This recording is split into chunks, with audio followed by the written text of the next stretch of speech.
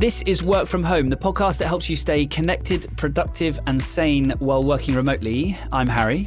And I'm Alex. And I'm Ryan. And then there were three. How exciting. We're joined today by Ryan, the new team member at Lower Street, who is going to be joining us on the podcast more often.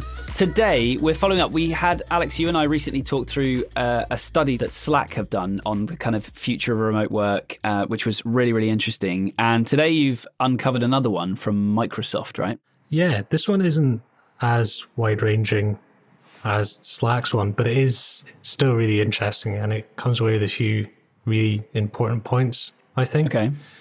The main one being that productivity under lockdown has, for the most part, remained steady or increased, but innovation is down, which is kind of a difficult thing to quantify. Right. But first up at the top of the research is just some interesting points about, and we discussed this a lot, but why people like remote working. This is a piece of research done in the US and in the EU, and they interviewed, I think it was like 4,000 people.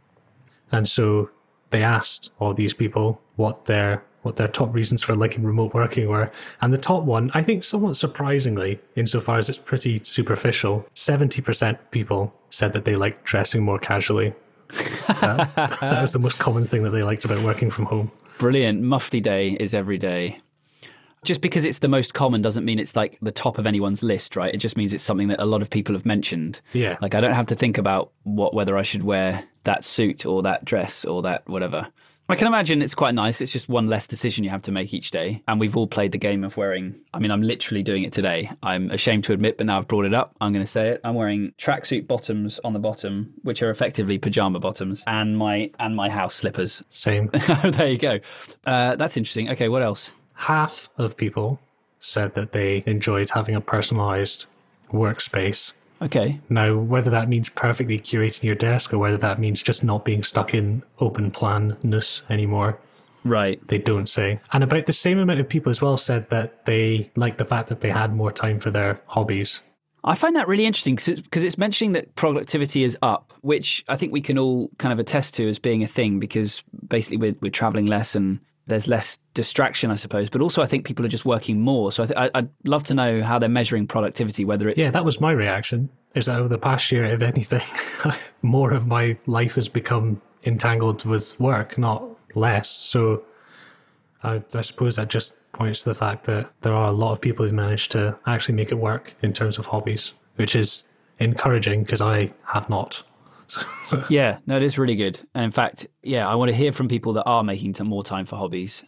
So yeah, email us. We want to hear from you about this topic. I think it's really interesting and something we haven't talked about yet. wfh@lowerstreet.co. Shoot us a message.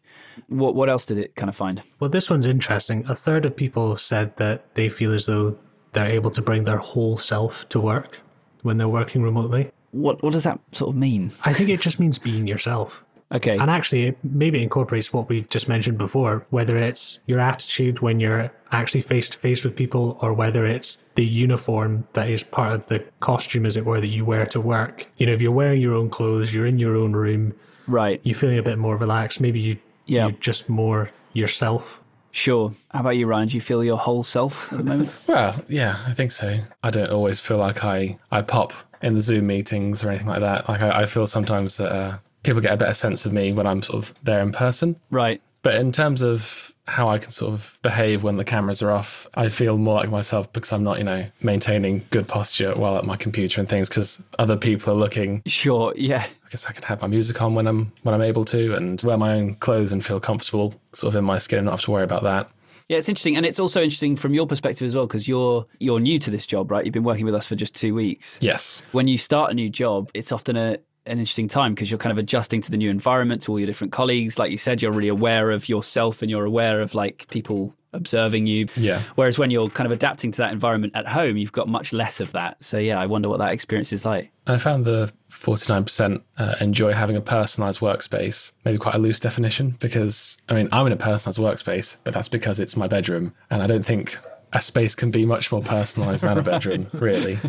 Yeah, absolutely. I agree.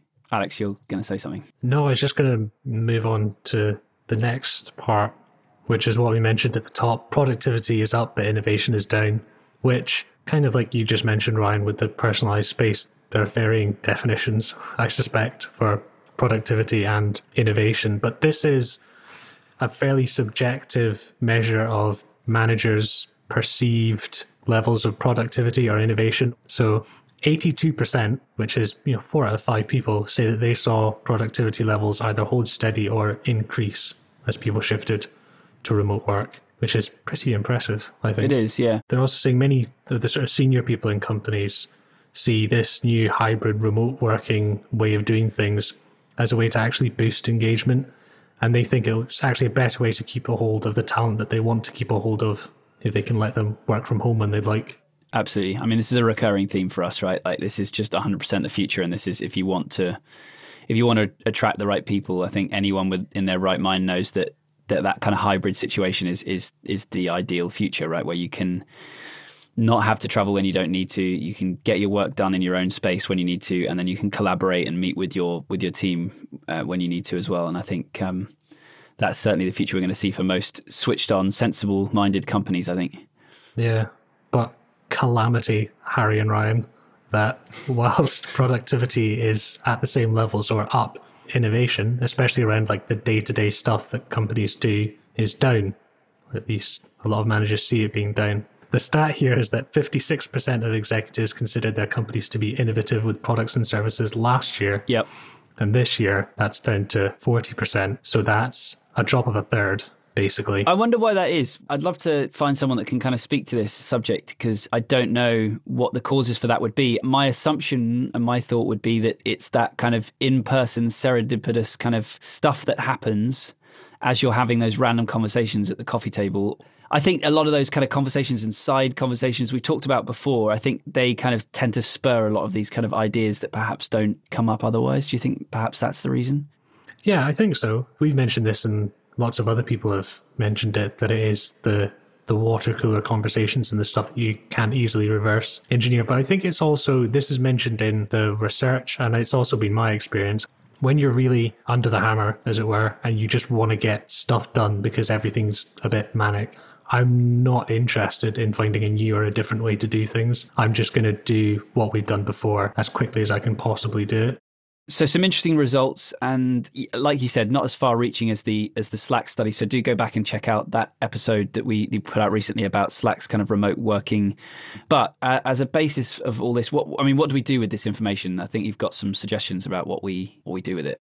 One of the things which will be music to our ears and also chimes in with the conversation that we had with Claire Lovick from Recruit in a recent episode was that you should protect your employees' focus and let people just kind of get on with the work and let them have the discretion of when they want to talk to people and be sociable.